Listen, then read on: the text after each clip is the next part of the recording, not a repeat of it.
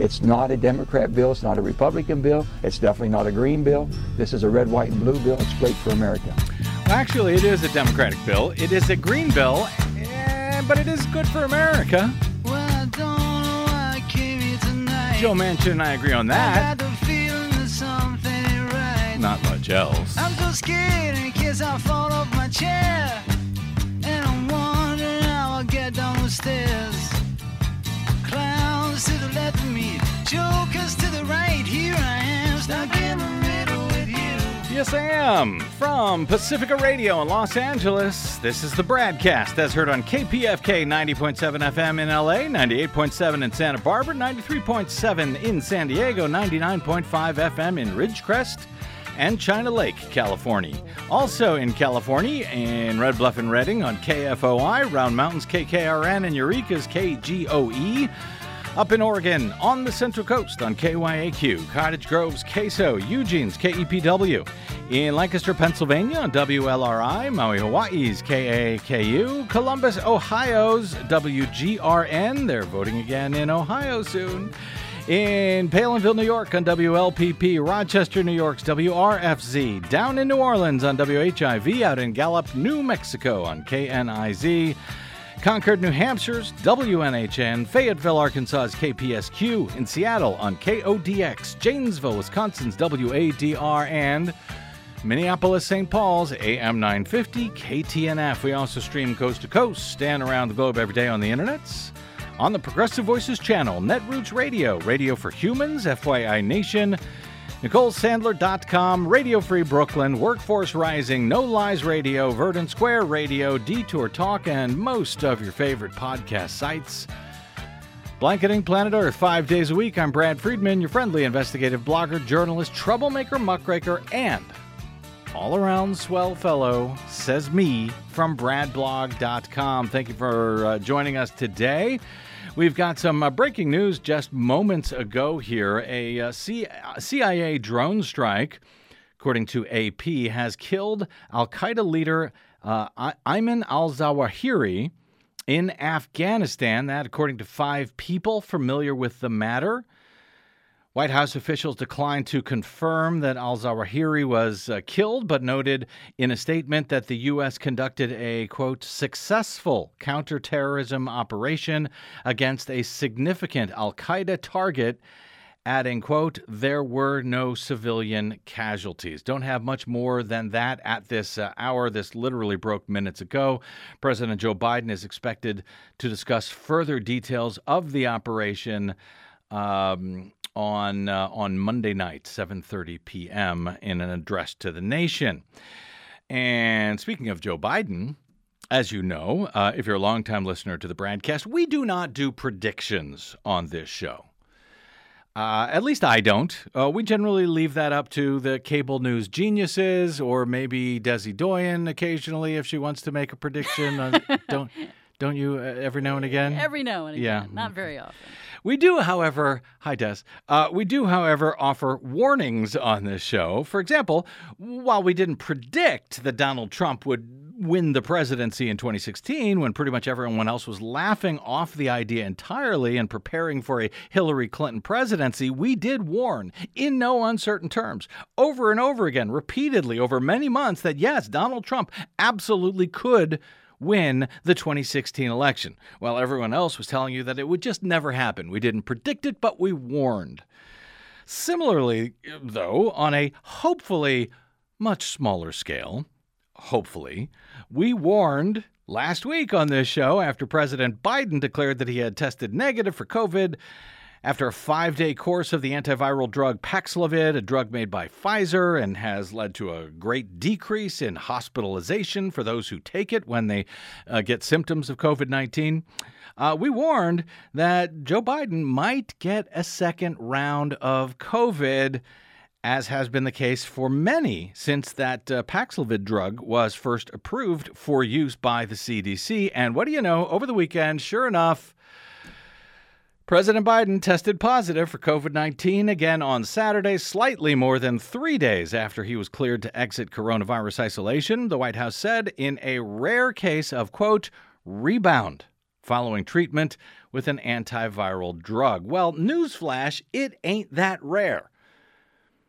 Now, I'm not an epidemiologist or a virologist, but if I knew enough to warn about that possible rebound last week, well, it ain't all that rare. And how did I know this? So that I could warn about it? Well, because I read stuff, including studies about these drugs that, along with vaccines and boosters, greatly improve the chances of you not dying or being hospitalized due to COVID, despite what those who have been duped about the life-saving vaccines and treatments love to disinform you about, largely for political reasons, whether they know it or not. Back in May, the CDC had warned doctors that reinfections for some patients who use Paxlovid had been reported to occur within 2 to 8 days after initially testing negative for the virus after using this antiviral drug. The CDC said at the time, quote, limited information currently available from case reports suggests that persons treated with Paxlovid who experience COVID-19 rebound have had mild illness. There are no reports of severe disease. So you might get it again, but hopefully it won't kill you. Despite the rebound risk, Paxlovid has been proven to significantly reduce severe disease and death among those most vulnerable to COVID-19. For example, the 79-year-old president. Now, Biden is fully vaccinated. He got 2 doses of vaccine, the Pfizer vaccine, shortly before taking office. He got 2 booster shots, one in September of last year, an additional one in March of this year. White House COVID-19 coordinator Dr. Ashish Jha told reporters on Monday that data, quote, suggests that between 5 and 8% of people have, in fact, got rebounded with COVID after the Paxlovid treatment. While patients who have recovered from early variants of COVID-19 have tended to have high levels of immunity to future infection for about 90 days, Jha said that the BA.5 variant that infected Biden has proven to be more immune evasive, which is just one reason that cases, yes, have been rising again in recent weeks. Dr. Jha said, quote, we have seen lots of people get reinfected within 90 days of a previous infection, adding that officials don't yet have data on how long those who have recovered from the BA.5 strain might have protection from reinfection.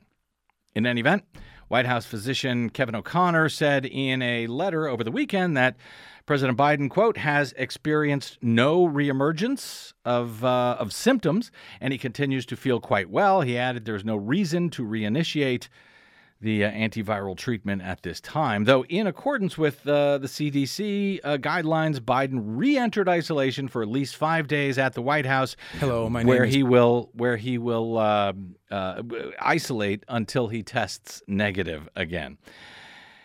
So there was also an update from O'Connor on Sunday, said the president continues to feel quite well, but had unsparingly continued to test, unsurprisingly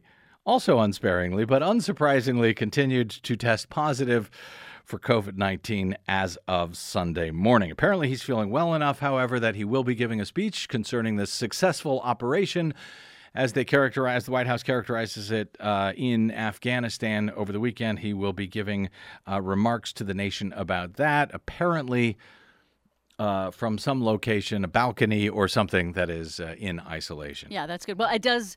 Biden's reinfection just reminds us that, yes, COVID is still out there, and COVID is still infecting people, and it is still killing people. What? Something like 300 to 400 people on average per day in America. I thought it was over. I thought the pandemic was over. Everything was fine. It is not over. Oh. So make sure you protect yourself and you protect your loved ones by getting vaccinated and boosted. That's if that's something that matters to you. It's a good idea. As we see with especially elderly patients, it is preventing them from having severe consequences, hospitalization or death. There's Desi Doyen, always saying smart things. Just reminding you, that's all.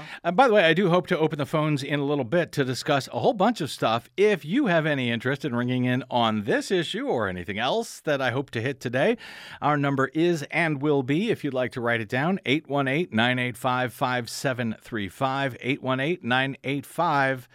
5735 if you would like to line up early. Another round of storms hit flooded Appalachian mountain communities where more than 30 people have so far been confirmed to have been killed. And search and rescue teams found more bodies on Monday. Hundreds of people remain unaccounted for, and the official death toll in Kentucky reached 35 as of Monday afternoon.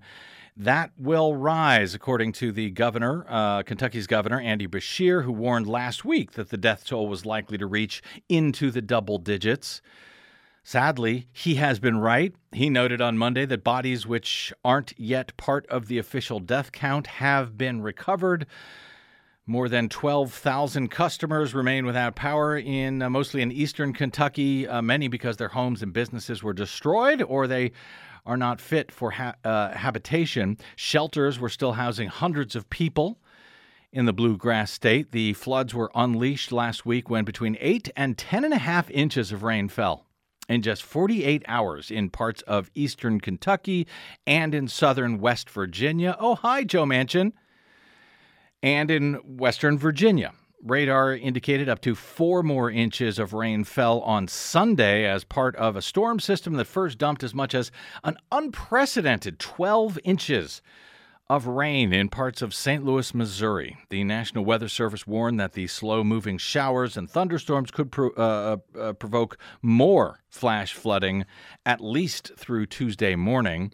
There are more severe thunderstorms on tap for the rest of this week, including in Kentucky and other already hard-hit communities, as the threat of more flooding will encompass now large portions of Tennessee, Kentucky, West Virginia, Virginia, and North Carolina, among others. And as if that's not bad enough, it's also going to get very, very hot again this week, from the Dakotas to the East Coast, from Minneapolis to Chicago to D.C., New York, Boston, as our climate emergency summer continues.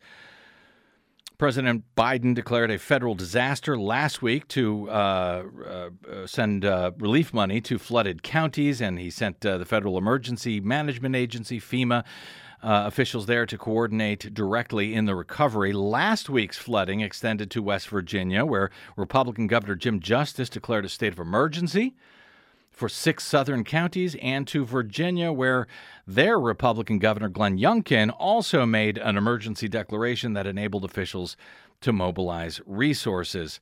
We're going to talk momentarily about West Virginia's Democratic Senator Joe Manchin and the surprise deal that he made last week with Democratic Majority Leader Chuck Schumer, which very much has to do with these climate emergencies I'm talking about. And that is, of course, what I would really love to hear from you about in a little bit at 818-985-KPFK. As to what you think of that deal, whether you think it will or should pass, as Schumer has vowed to bring it to a vote this week, presuming all 50 Democratic senators can not have COVID at one time, and whether it may change the outlook for this November's critical midterm general elections for the Democrats. Those elections, that general election, is just under 100 days away now. On that front, voters in 6 states are heading to the polls on Tuesday: in Ohio, Arizona, Kansas, Michigan, Missouri, and Washington State. And there's a lot of crazy contests among the ones we will be keeping our eyes on, along with whether voters have any problems actually casting their vote and whether there are any reported problems in counting those votes. The contest for the nominations on both the Republican and Democratic side to fill the seat of retiring Republican U.S. Senator Roy Blunt in my old home state of Missouri, that is going to get a lot of attention. Scandal-plagued, resigned in disgrace former Missouri's former Republican Governor Eric Greitens, and a whole bunch of other really crazy people on the right, including that McCloskey guy. Remember McCloskey? He made famous for standing in front of his mansion a few years ago with his wife as both of them pointed their guns and threatened peaceful Black Lives Matter protesters. Well, McCloskey is on the same ballot. He's also running for this U.S. Senate nomination on the Republican side. He's hoping to extend his 15 minutes of infamy, voters will in fact choose between 21 Republican candidates running for U.S. Senate and 11 Democrats in Tuesday's Senate primaries in Missouri. The state's U.S. Senate primary candidates have raised a total of more than $23 million. They've spent $18 million on their campaigns so far. $18 million for primary elections. Several polling locations in the St. Louis metro area are closed on Tuesday thanks to the damage from last week's record flash flooding. Ironically, of course, there are a whole bunch of fossil fuel-supported climate crisis deniers on that Tuesday ballot in Missouri and elsewhere. Luckily, by the way, since St. Louis County, which saw the worst of the rain, now allows all voters to vote on a hand-marked paper ballot at any polling place, thanks to print-on-demand printers at each polling site, so voters can vote at any of those locations in the county, hopefully alleviating at least some of the problems with the closed polling places due to the rains last week. Next door in Kansas, state voters will be the first in the nation to vote on abortion. Since Roe v. Wade was overturned in June, voters there could clear the way for the Republican-controlled legislature to further restrict or ban abortion entirely in Kansas. If they approve a proposed state constitutional change, that state constitution is currently protecting the freedom to choose in Kansas. But apparently Republicans in the state are against freedom. This is the first referendum vote on abortion policy by a state since the corrupt U.S. Supreme Court took away that previously constitutionally protected right. In Michigan, where 5 of the 10 candidates seeking the Republican nomination for governor to run against Michigan's Democratic Governor Gretchen Whitmer were recently disqualified from the ballot, as we discussed several times on the BradCast. 5 out of the 10 candidates were tossed, including 2 of the previous frontrunners because, why? Well, they committed election fraud. They turned in tens of thousands of fraudulent nominating petition signatures. One of the remaining candidates, one of the 5 remaining candidates for that nomination on the Republican side who did qualify for the ballot, well, he was charged in the January 6, 2021 Trump-incited insurrection at the U.S. Capitol.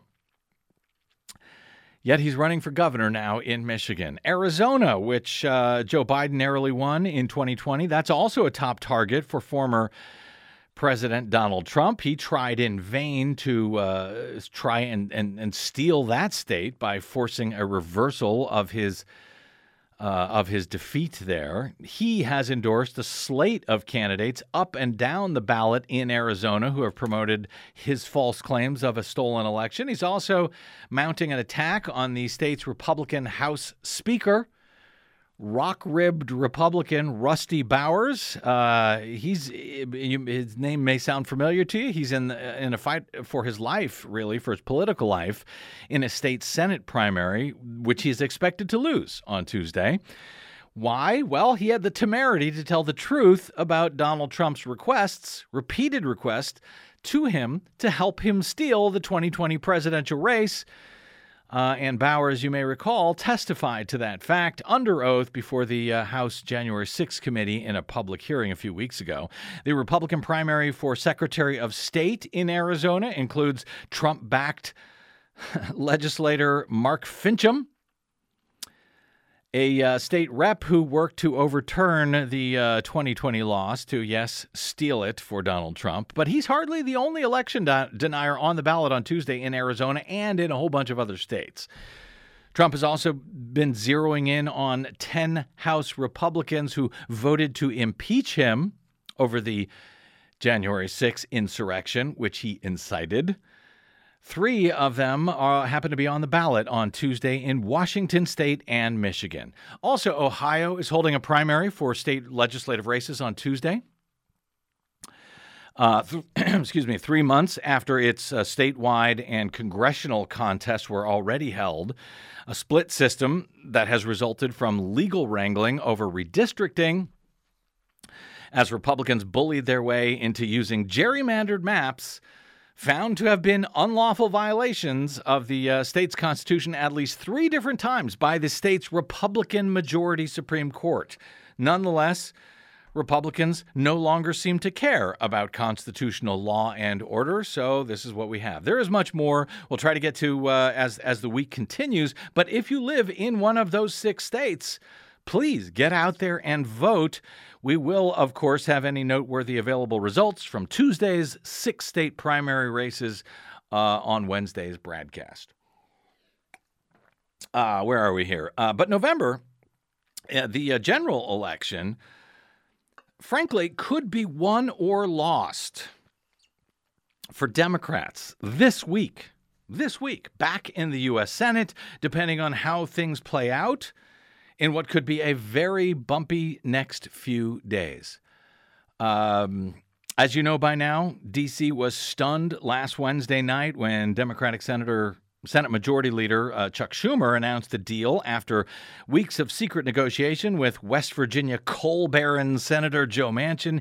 He had previously stymied every single one of the Democrats' attempts to pass a massive, progressive, landmark piece of legislation previously known as the Build Back Better Act. And on this, even I was wrong. See, this is why you never make predictions, Desi Doyen. Remember I said Joe Manchin will never, ever pass a bill that actually decreases emissions, helps the climate. Anything that reduces fossil fuels, from which he makes a lot of his personal profits. Yes, you were skeptical that he would ever go along with that. I was more than skeptical. I said he would never do it. Now, theoretically, it's not a done deal yet, at least until it's signed by the president. So, in fact, there's no way to know at this hour whether Joe Manchin will actually vote for it himself.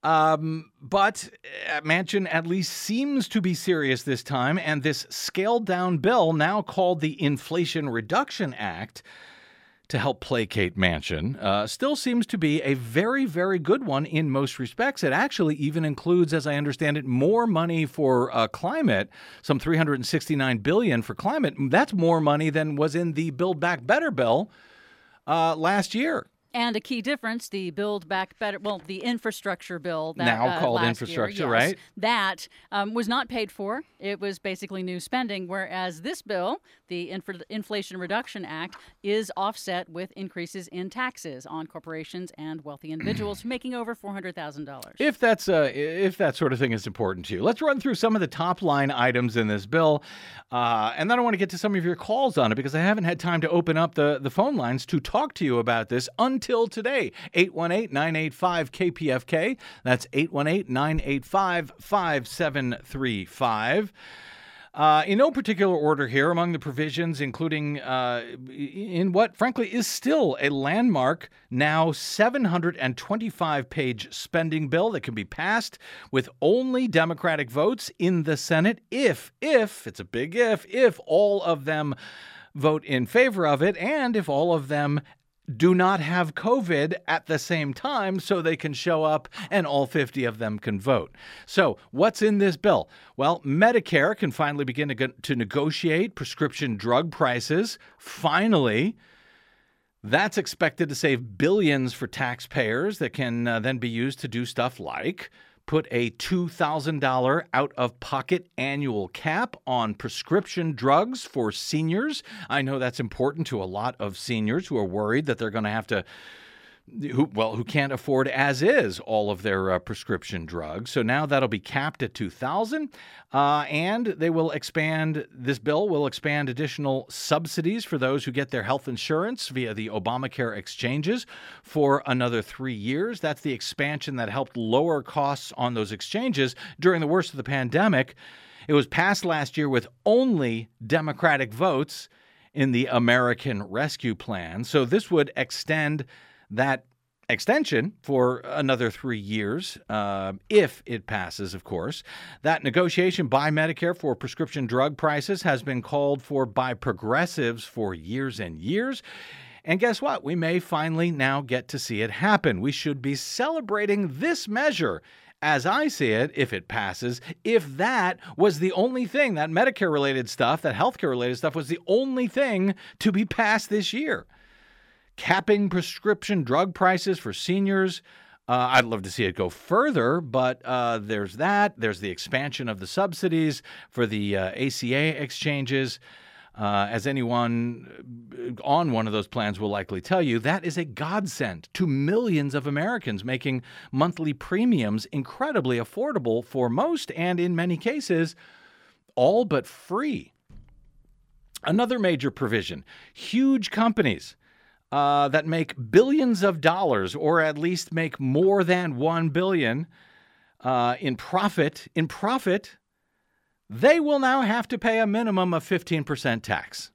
Now, 15% is small potatoes, but it's a lot better than 0%, which is what so many of them have been paying for years, even though they make billions of dollars, not in revenue, but in profits. So gone will be the days when companies like Amazon and AT&T and GE and ExxonMobil, et cetera, will pay zero in taxes, thanks to loopholes that had protected them from even paying the tiny 21% annual corporate tax rate. This policy, loosely based on Elizabeth Warren's 2020 campaign promise to tax these huge corporations. Finally, Joe Biden has been pushing for this from the start of his presidency.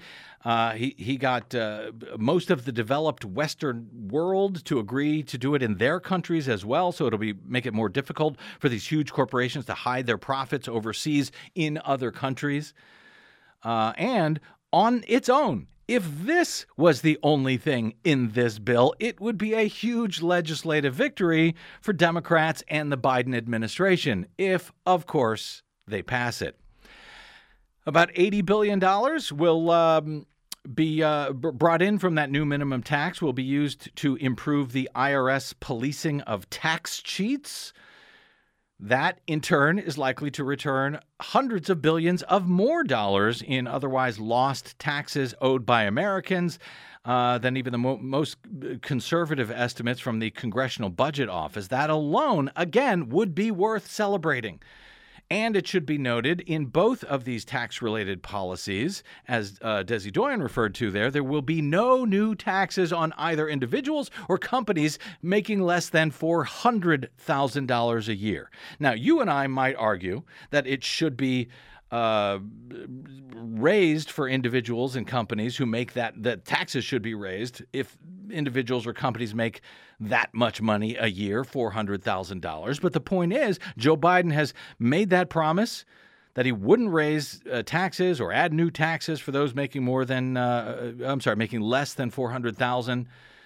He made that promise during his campaign, again during his presidency, and he is keeping it here no matter how Republicans are already trying to scam their groomed followers on Fox News, trying to tell them that Joe Biden and the Democrats are raising your taxes. And I said that they were going to do this last week, and sure enough, like clockwork, that's what they're doing. Well, they're very predictable about that kind of thing. But not just predictable, but outrageous that they would just blatantly lie so clearly about this. True.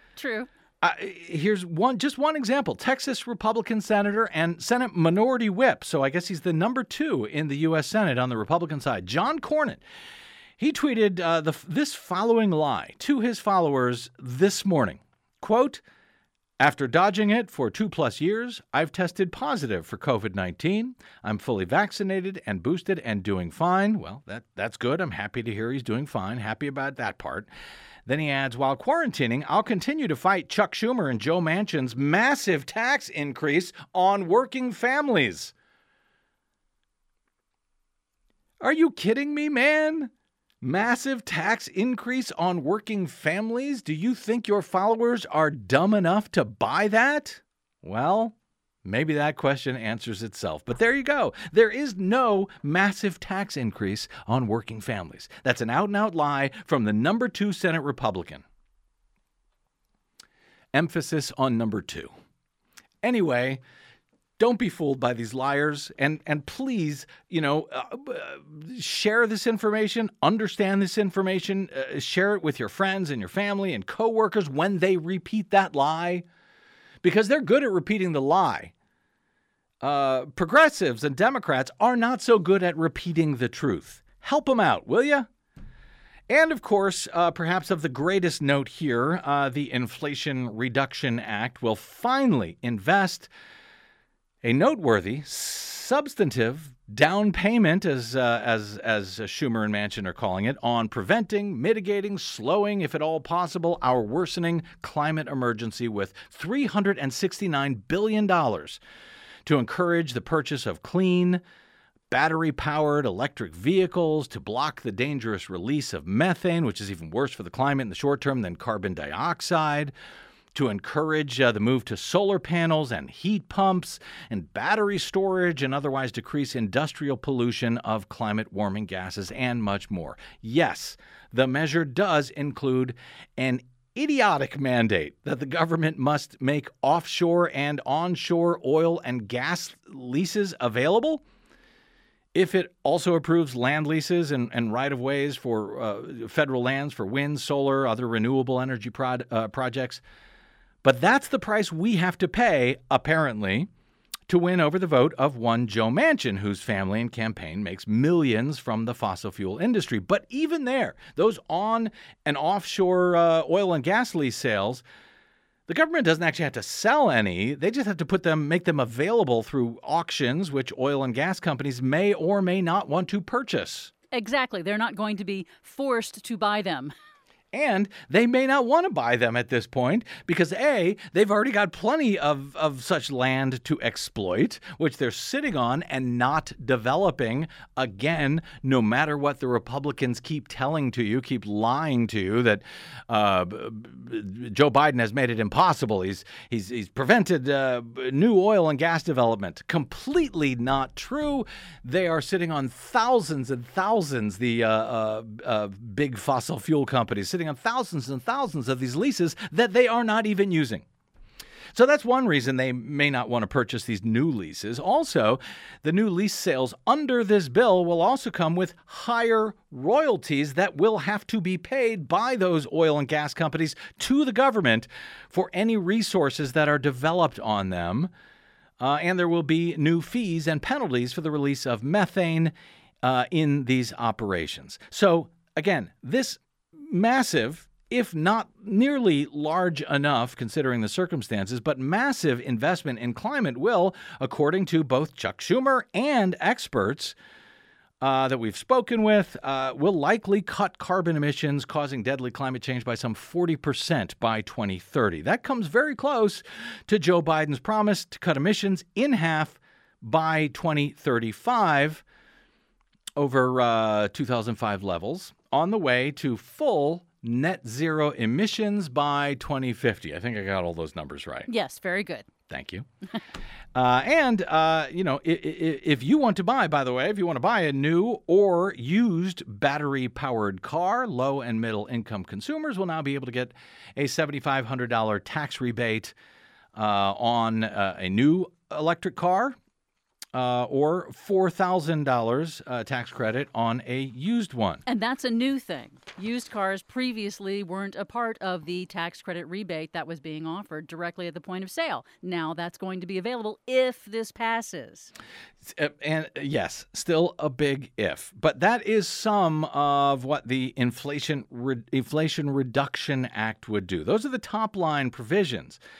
And it's going to be a very bumpy ride over the next week or so, I believe, to get this passed, if it gets passed, if only to make sure that there are 50 Democratic senators without COVID who can all show up and vote for it. Of course, if the GOP side, if they come down with cases of COVID like John Cornyn already has and they can't show up to vote against it, well, it may be a bit easier to get this passed.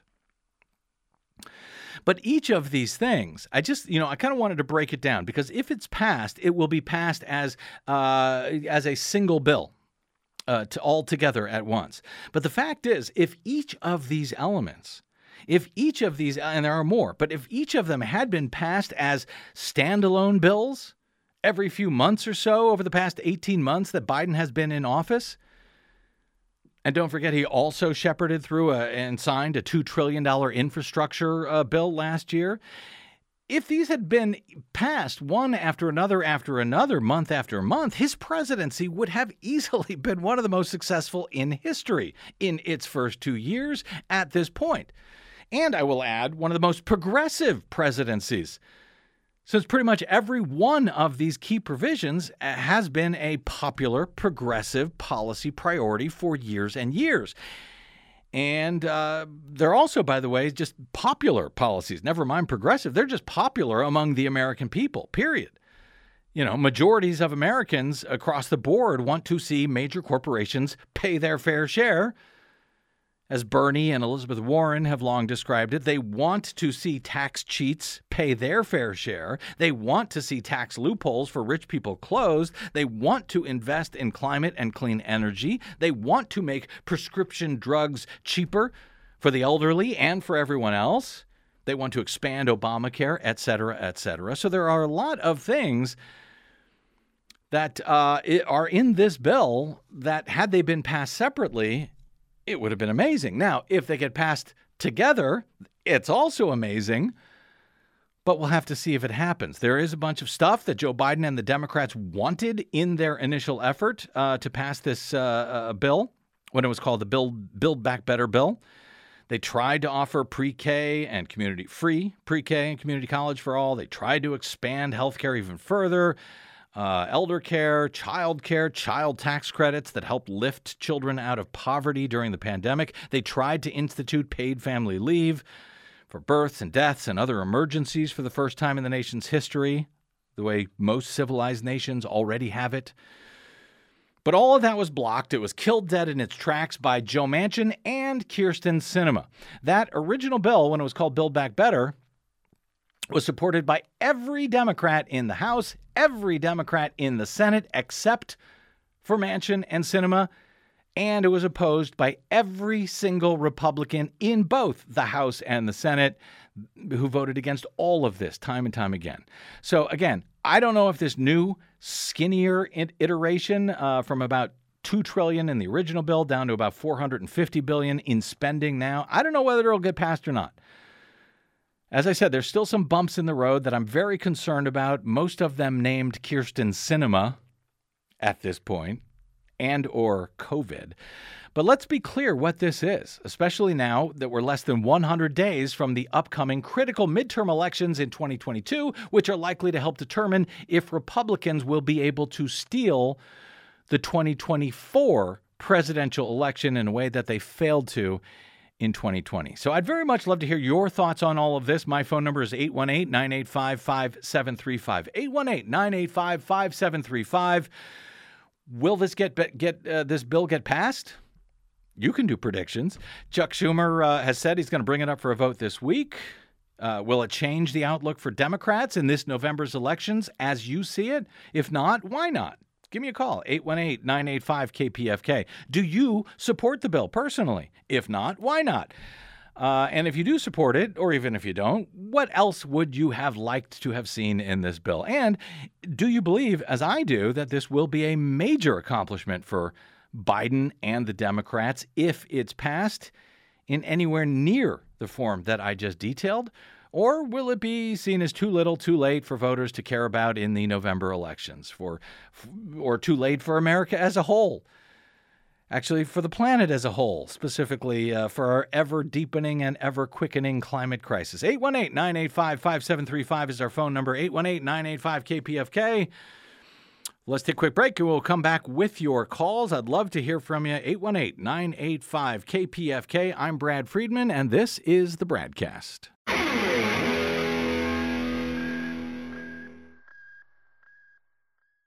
What the public hears on the public airwaves matters. At the BradCast, we do our best to bring you accurate news and analysis on the issues that actually matter, and we do it all independently, without corporate or political influence. But we can't do it without you, now more than ever. Please help us stay on your public airwaves by going to bradblog.com/donate to help keep us going. That's bradblog.com/donate. And thanks.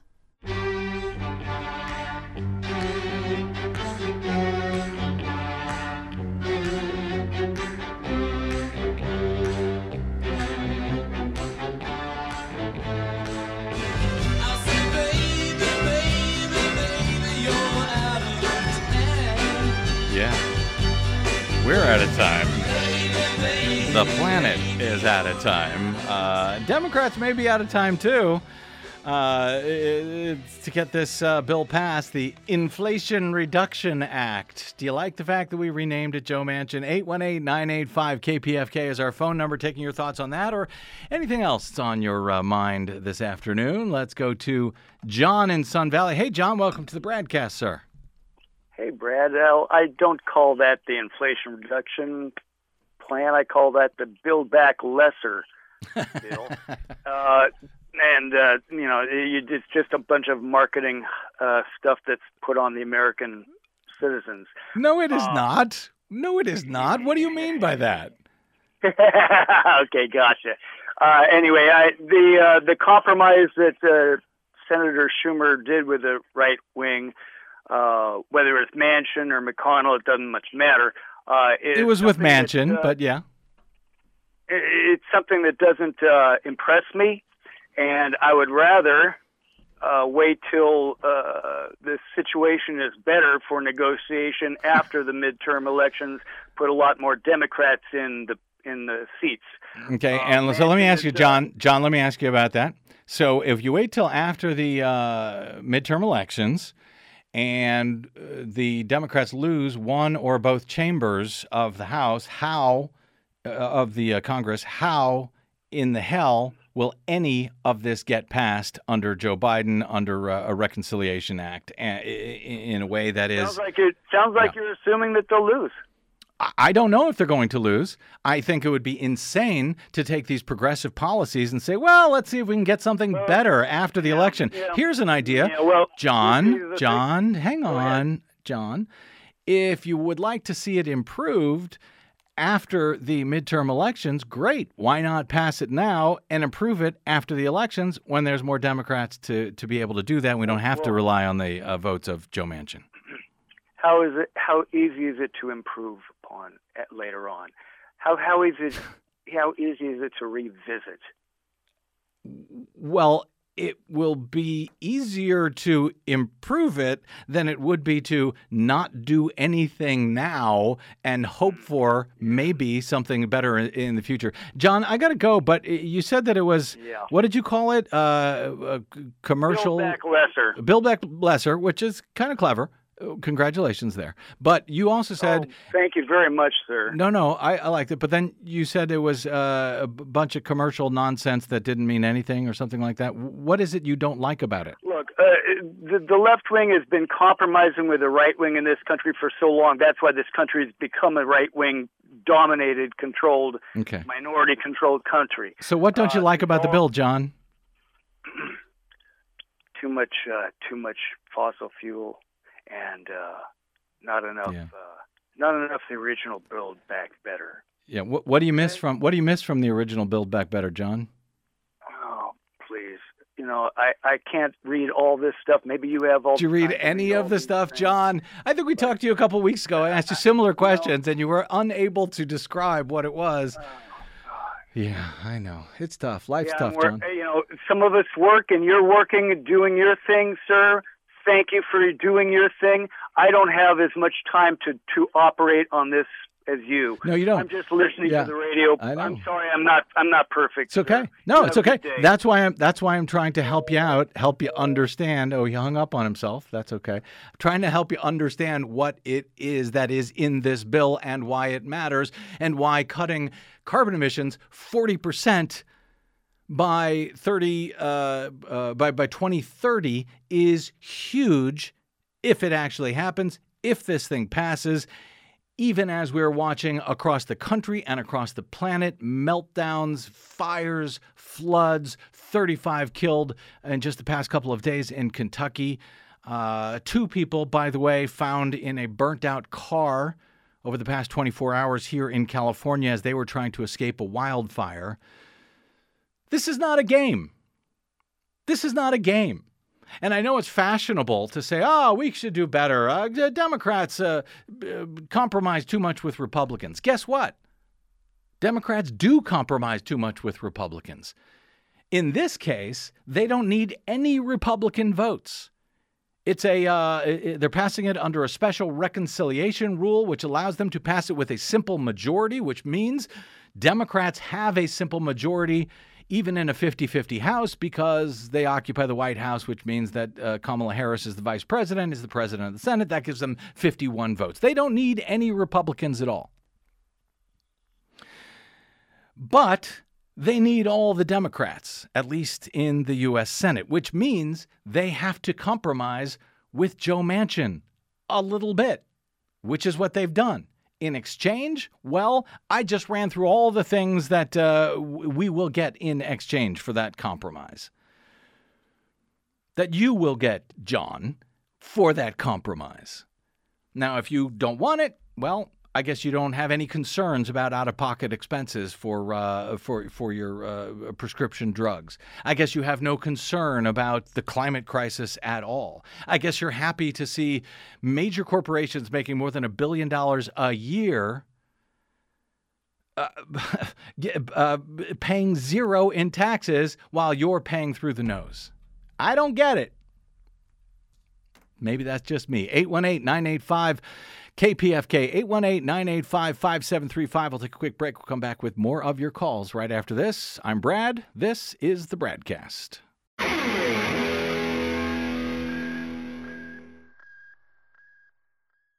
Hey, this is Brad. If you haven't noticed by now, it's no easy feat finding facts, real facts, not alternative facts, over your public airwaves.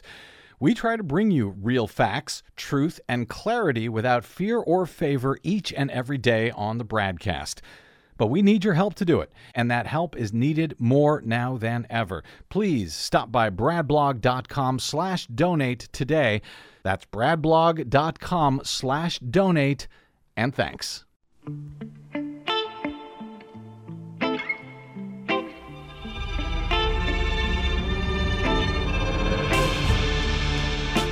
Welcome back. This is the BradCast. I'm Brad Friedman. Get to your calls in a moment, 818-985-5735. As noted previously, there are, and as discussed with John there are parts of this bill that do tie the development of domestic renewable energy sources to the expansion of leasing for fossil fuel extraction on public lands and waters. Brett Hartle, the government affairs director at the Center for Biological Diversity, said in a statement, quote, "This is a climate suicide pact. The new leasing required in this bill will fan the flames of the climate disasters torching our country, and it's a slap in the face to the communities fighting to protect themselves from filthy fossil fuels." But most of the scientists and environmental groups that I have seen or spoken to so far are throwing their support behind this measure anyway, arguing that the good far outweighs the bad, including UC Santa Barbara climate policy expert Dr. Leah Stokes. We spoke with her on this show about a week and a half or so ago. She had this to say on MSNBC last week in response to those concerns from the Center for Biological Diversity. Look, it's not the bill that I would have written. It's a compromise. We have to get 50 senators to vote for this thing. And we have to be clear-eyed. We can't miss the forest for the trees here because literally the forest will burn down if we do. What we're talking about here is optional lease sales that companies could choose to buy into. And there are also going to be royalty increases alongside those lease sales. So it's possible that we'll get fewer companies wanting to actually do those leases. And as we get more people buying electric vehicles and using heat pumps, that demand for oil and gas is going to fall. So it's not ideal, it's not perfect, but what we're talking about here is a really small emissions penalty and payment compared to huge pollution cuts on the other side of the ledger. So, sure. As John noted, Dems have been compromising for years way too much with Republicans. I agree. Also, I would note, Democrats and progressives too often are not able to take yes for an answer. So, yes to $369 billion in spending to mitigate against climate change, to get rid of fossil fuels, to move us to clean, renewable energy? Yes. I don't know why that's so difficult. 818-985-KPFK. Let's go to Mike in L.A. Hey, Mike, welcome to the BradCast, sir. Hey, Brad. Just to give an idea of where I come from, I was a member of the Sierra Club from 1962 to present. Thank you, so sir. I'm sort of an environmental nut. Mm-hmm. And I just contacted all my congressional representatives and told them that as long as Public Citizen continues to support the bill, I am for it. By the way, you noted the two people who were dead in their burned-out car in Northern California. Yeah. What may very well have happened to them is that the smoke was just too thick for them to be able to start their car. This happened to a news crew from L.A. up in the San Bernardinos a few years ago with Chuck Henry on board. The smoke was just so bad that the internal combustion engine couldn't handle it. So if they'd had an electric car, no such problem. There you go. Well, if they had an electric car, if everybody had an electric car, we probably wouldn't have quite as many of these horrific, deadly wildfires. Anyway, all good points, Mike. Thank you, sir. I appreciate it. 818-985-KPFK. Let's go to Margot. Wait a minute. Do I have that? There we go. Margot in East L.A. Hey, Margot. Welcome to the BradCast. Well, hello there, Brad. So glad that you're taking calls. And here's a suggestion about your primary election announcements. If it's permitted, I would please, instead of just saying the names of the Republican candidates, also say the names of the Democrats, progressives, etc., candidates, especially those who are really popular. And then the primaries are really important, and so it might be good to emphasize that instead of just worrying about raising money. The candidates and volunteers should be getting out and meeting in person with every potential voter to tell them what good things they will do for them when they get elected, such as passing the revised Biden bill, because the Dems have got to get really tough so that it's okay for them to keep saying that all the Republicans voted against all the good things. So I appreciate your emphasizing that point, that it's important to say, we will do this, we will do the good things. And so thank you so much again for letting us all a chance to speak up. Thank you, Margot. I appreciate that call, and I think you make good points all around in this case. And I usually do try to go out of my way to explain who such and such candidate, whether it's a Republican, who they're running against on the Democratic side. If it's a Democrat, we're talking about who they're running against on the Republican side. In this case, we had 6 states, we had a whole bunch of news, and there was actually very little that I could do other than sort of preview what was going to be on the ballot. I suspect when we cover the results on Wednesday, I will be able to give you a better idea of who won on each side, who they'll be running against, etc. Really, this was just a way to give you a preview of what we're going to be looking at in the coming week in 6 different states. So there's a ton of races. But I wanted to let you know what they were, and that they were coming and sort of a framing for this entire thing. Because one of the reasons that one of the things I've been trying to point out here is just how important these elections are. The November elections, the general elections, because right now, what happens in 2022 is going to affect what happens in 2024. You're going to have state legislatures who very well, based on whatever the U.S. Supreme Court decides in this upcoming Moore v. Harper case, you're going to have state legislatures who may simply be able to decide, well, yes, Joe Biden won this state of Arizona, the state of Pennsylvania, the state of Georgia, or whoever is the Democratic candidate. Yeah, they won. That's who the voters wanted. But guess what? The Constitution gives us the right to name any slate of electors that we want, whether it's for Donald Trump, whether it's for Ron DeSantis. We don't have to listen to the voters. And the U.S. Supreme Court has said so. The U.S. Supreme Court has said that that's what the Constitution says. That's what this case, Moore v. Harper, coming up in October. Write it down. I keep trying to warn you about this one. As I say, we don't do predictions, but we do warnings, and I have issued a great big warning, a red flash siren warning for Moore v. Harper. So what happens here in November makes a difference. If you want to get out there and push for more progressive Democrats in these primaries, go for it. I'm all for it. Sounds good to me. in the primary elections. But come November, democracy itself will be on the line in these general elections, as far as I'm concerned, moving forward to 2024. And regarding some of the shenanigans that Republicans in some of these states have already promised that they're going to look skeptically at any results, even the ones that they win themselves.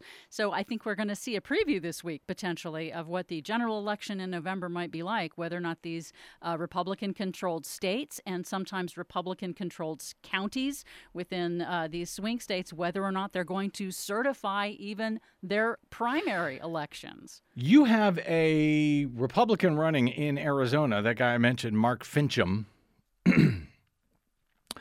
who says he would not. He's running for Secretary of State. He says he would not have certified the election in 2020. You've got a bunch of Republicans in Arizona running for governor.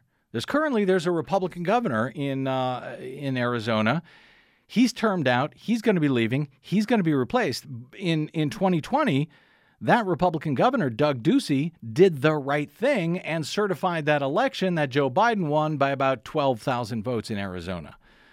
Now, there is almost certainly going to be a Republican on the ballot running for governor in Arizona and running for Secretary of State in Arizona, who already said they would not have certified the 2020 election for Joe Biden, even though every single recount, every examination, every post-election audit found that, yes, in fact, Joe Biden did win in 2020. This is serious stuff, people. This is serious stuff. And that's why we cover it in such a serious way and even make number 2 jokes every now and again. Yes, Desi, I got to get out. I just wanted to add really, really quickly that regarding the Manchin-Schumer Inflation Reduction Act, that, yes, there are lots of giveaways to fossil fuels, but once underway, if it passes, it will very likely accelerate the rate of change. So all of these things might not actually come to pass, but they might move the transition faster.